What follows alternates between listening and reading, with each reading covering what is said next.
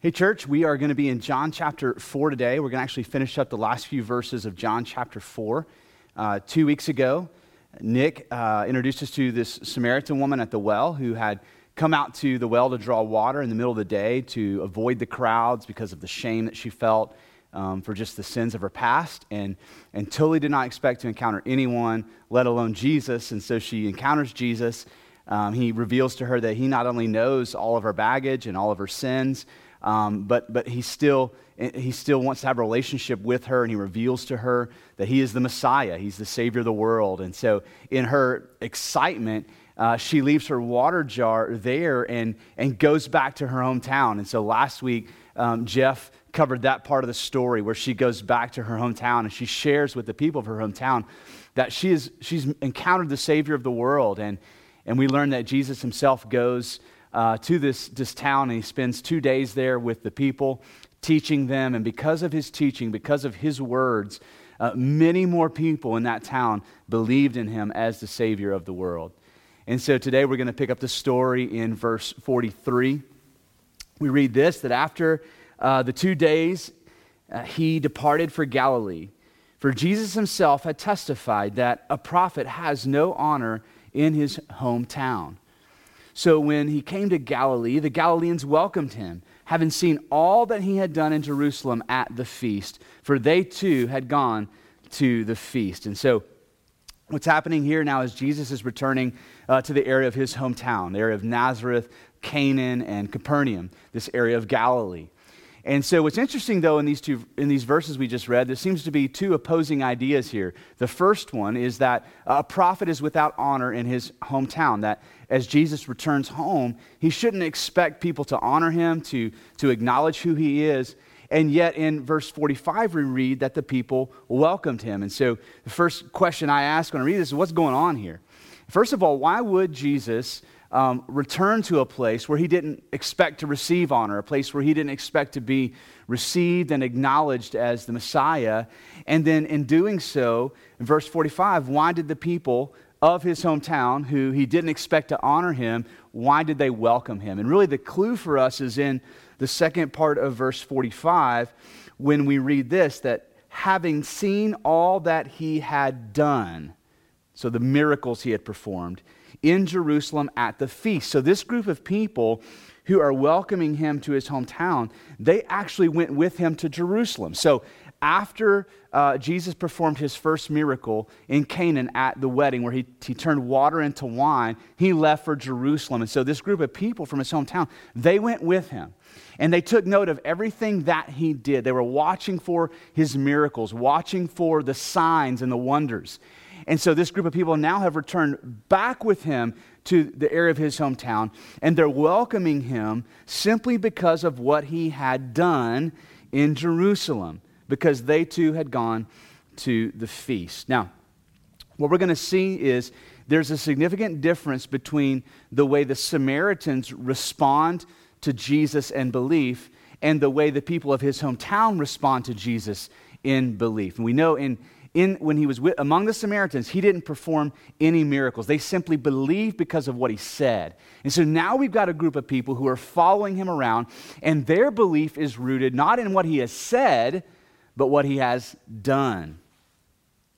I want to think for a minute about this idea that a prophet is without honor in his hometown. That idea, that concept is this idea that the people who are most familiar with Jesus are the ones who are most likely to dishonor him. And I think that's even true in the church today. Those of us who are most familiar with Christ and his teachings can be some of the people who are most likely to dishonor him, to forget, to move away from a personal relationship with Christ. I actually received a text message from a man this week who has been a Christian for the better part of 2 decades. And he asked me this question about his relationship with Christ. He says, how do I go from being a fan of God and trying to live right to truly learning to love God and having a personal, passionate, daily relationship with Christ? I've been stuck in this rut for a while.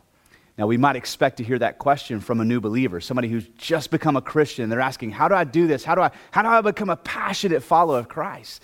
But this guy's been been following Jesus for over 20 years. And yet he finds himself in this rut where the teachings of Christ and his relationship with Christ have become so familiar that he just simply feels like a fan and doesn't at this moment feel like a devoted follower of Christ. And I think that's the difference we see here. And really this theme is all throughout the Gospel of John. If we back up 2 chapters to Jerusalem, for example, in John 2, verse 23, we read this, that when Jesus was in Jerusalem at the Passover feast, this is where he was being followed by this group of people, many believed in his name. That's the group of people. They were watching him, they're following him. But then we read why. When they saw the signs that he was doing. So these were people who believed in Jesus as the miracle worker. But then verse 24 of John 2 says, but Jesus on his part did not entrust himself to them because he knew all people. So Jesus knew what was going on in their heart, and he knew that their belief was simply rooted in his miracles. It was not rooted in his identity as the Messiah. And evidently there's a difference here between the two. We see this in a very personal way in John 7, where Jesus is having a conversation with his very own brothers, his earthly brothers, the people who knew him the best. In John 7, verse 1, we read, after this, Jesus went about in Galilee. He would not go about in Judea because the Jews were seeking to kill him. So he's in the area of his hometown. He's not going to Judea at this point because the Jews were seeking to kill him. And then verse 2 says, now the Jews' feast of booths was at hand. So his brothers, these were his earthly brothers, they said to him, leave here and go to Judea, that your disciples also may see the works you are doing. For no one works in secret if he seeks to be known openly. If you do these things, show yourself to the world. But then in verse 5 we read, for not even his brothers believed in him. That sounds really strange. Wait a second. It sounds like they believe in him. They're telling him, hey, don't stay here.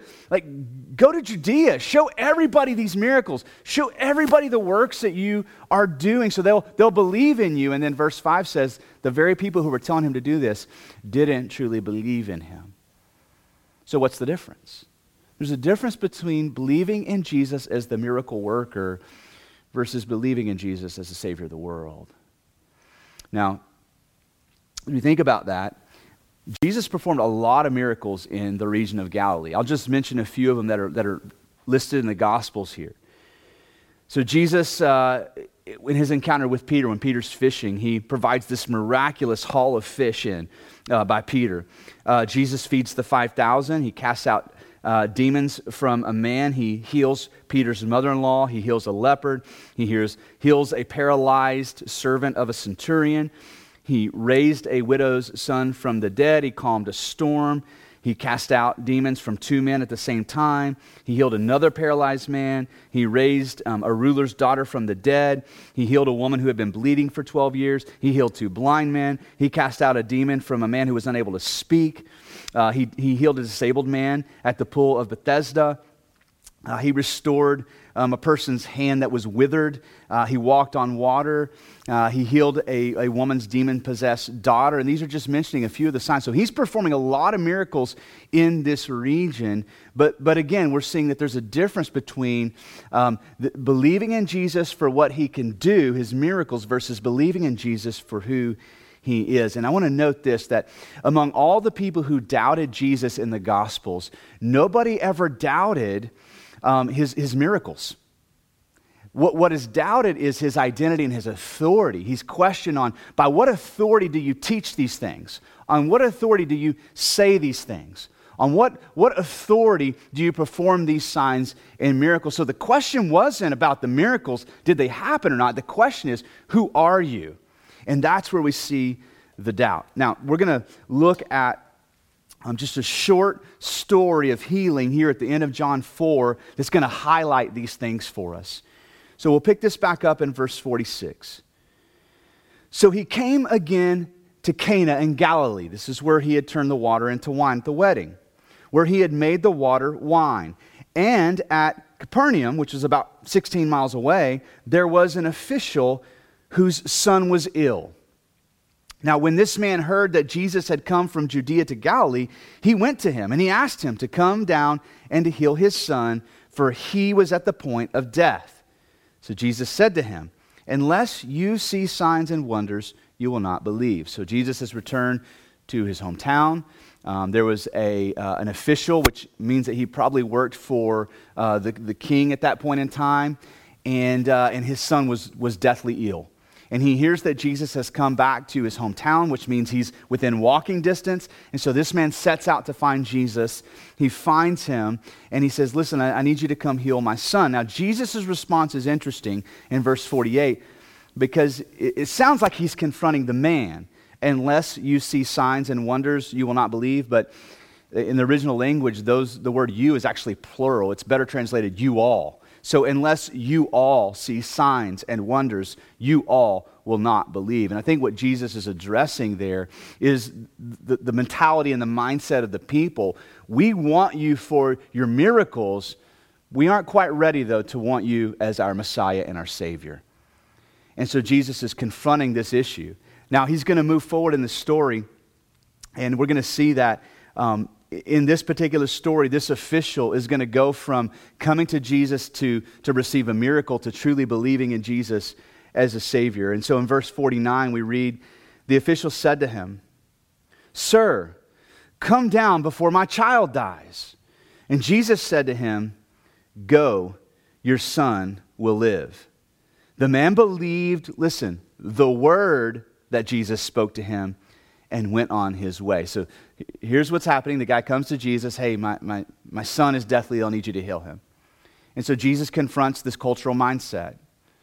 You guys aren't going to believe in me.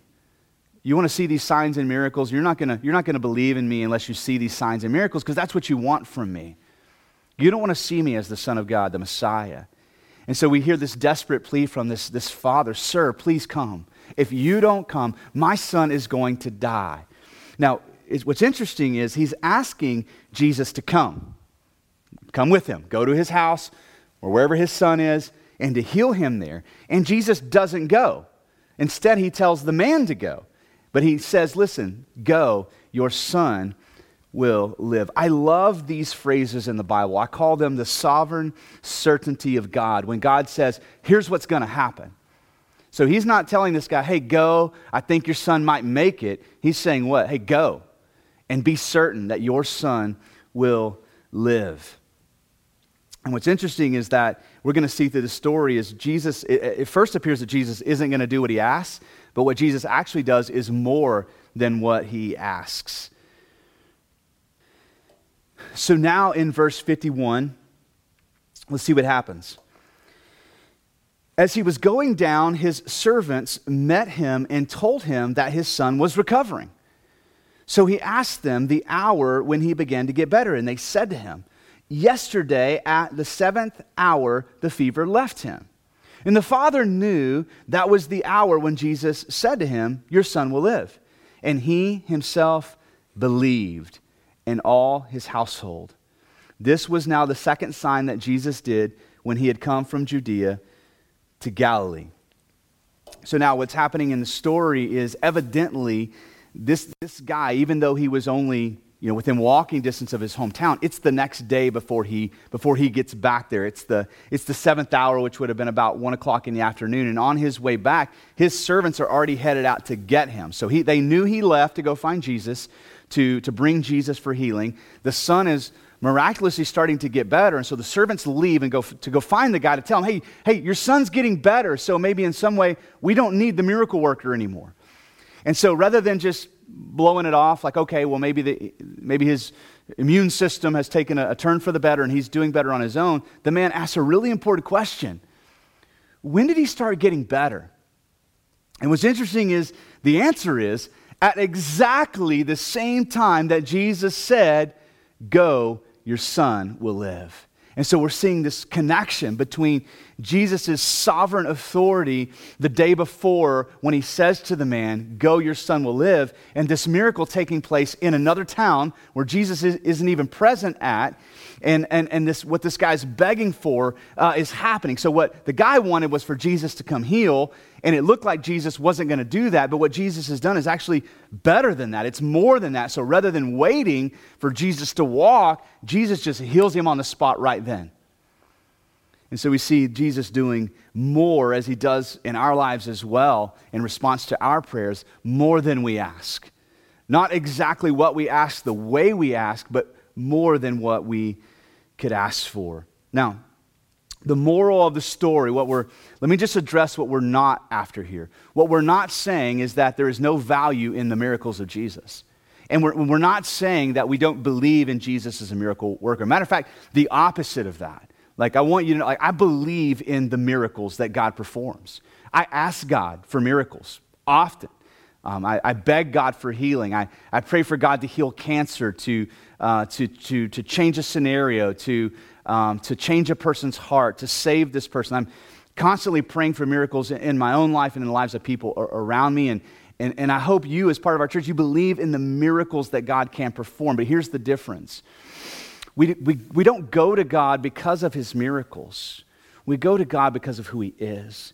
And because we believe in who he is, we can't not ask for miracles, right? If we see Jesus as the Son of God, the creator and sustainer of the universe, how can we not ask him to work miraculously in the desperate situations of our life? But that's different from going to Jesus simply for what he can do for us. I think one of the mistakes we make in Christianity is we separate the saving power of God from the miraculous work of God in other areas. And so the saving work of God happens at the moment of our salvation, and then we put that in a box and we set it aside. And so then from there forward, all we want to see is the miraculous work of God, God showing himself to me, God working in miracles, and we lose sight of that the miracles that God performs come out of his identity as the Savior of the world. And it's the same power that saves us that heals the leper. The same power that led you to Christ and transformed your heart and opened your eyes and gave you faith that you might believe that Jesus is the Savior. That same power can also work in you to heal cancer and to heal a marriage or transform a life. And so what's the difference? What's the difference between this man and the countless others who saw Jesus as the miracle workers? I think the difference is this. This man, like the Samaritans, they believed in Jesus' word, and he saw Jesus as the Savior of the world. And so we see this idea of his belief emphasized not just once, but twice here. The father, verse 53, knew that was the hour when Jesus had said to him, "Your son will live," and he himself believed. And not just he himself, look at what happens, in all his household. So like the woman at the well, his belief compelled him to go tell others. His belief compelled him to go and to share this encounter with the Messiah with the people he loved the most. And I think that's a good kind of litmus test for our faith as well. Are we just interested in what Jesus can do for us? Or are we so excited in our encounter with Jesus as the Messiah of the world that we just can't wait to go share him with the people around us whom we love the most? All right, so here's where we're going to land today with just a few questions of reflection for you to think about and maybe even discuss within the group that you're meeting with this morning. The first question is this. I just want you to think about this. As we saw in the story with this man where Jesus spoke with such certainty, do you truly believe in the sovereign certainty of God? Like, in the midst of all that we're dealing with in the culture today with the coronavirus, and it's easy to allow our hearts to drift towards fear and anxiety. But to begin with, like, where is your soul rooted and anchored? Do you truly believe in the sovereign certainty of a God who is king over not just the universe, but the details of our very lives, including the coronavirus outbreak and then all the difficulties that we're facing from that? And maybe the more important questions, the more telling questions are these. Think about what Jesus said in verse 42. A prophet is without honor in his hometown. Have you become so familiar with Jesus that you've began to lose your sense of awe and wonder of who he is? Like, maybe you've been a Christian for a long time, and maybe you realize, you know what, my relationship with Jesus has in some way transitioned from being a devoted follower to now I'm more of just a fan following at a distance. And then this final question for you to think about: am I more in love with Jesus or more in love with what I want Jesus to do for me.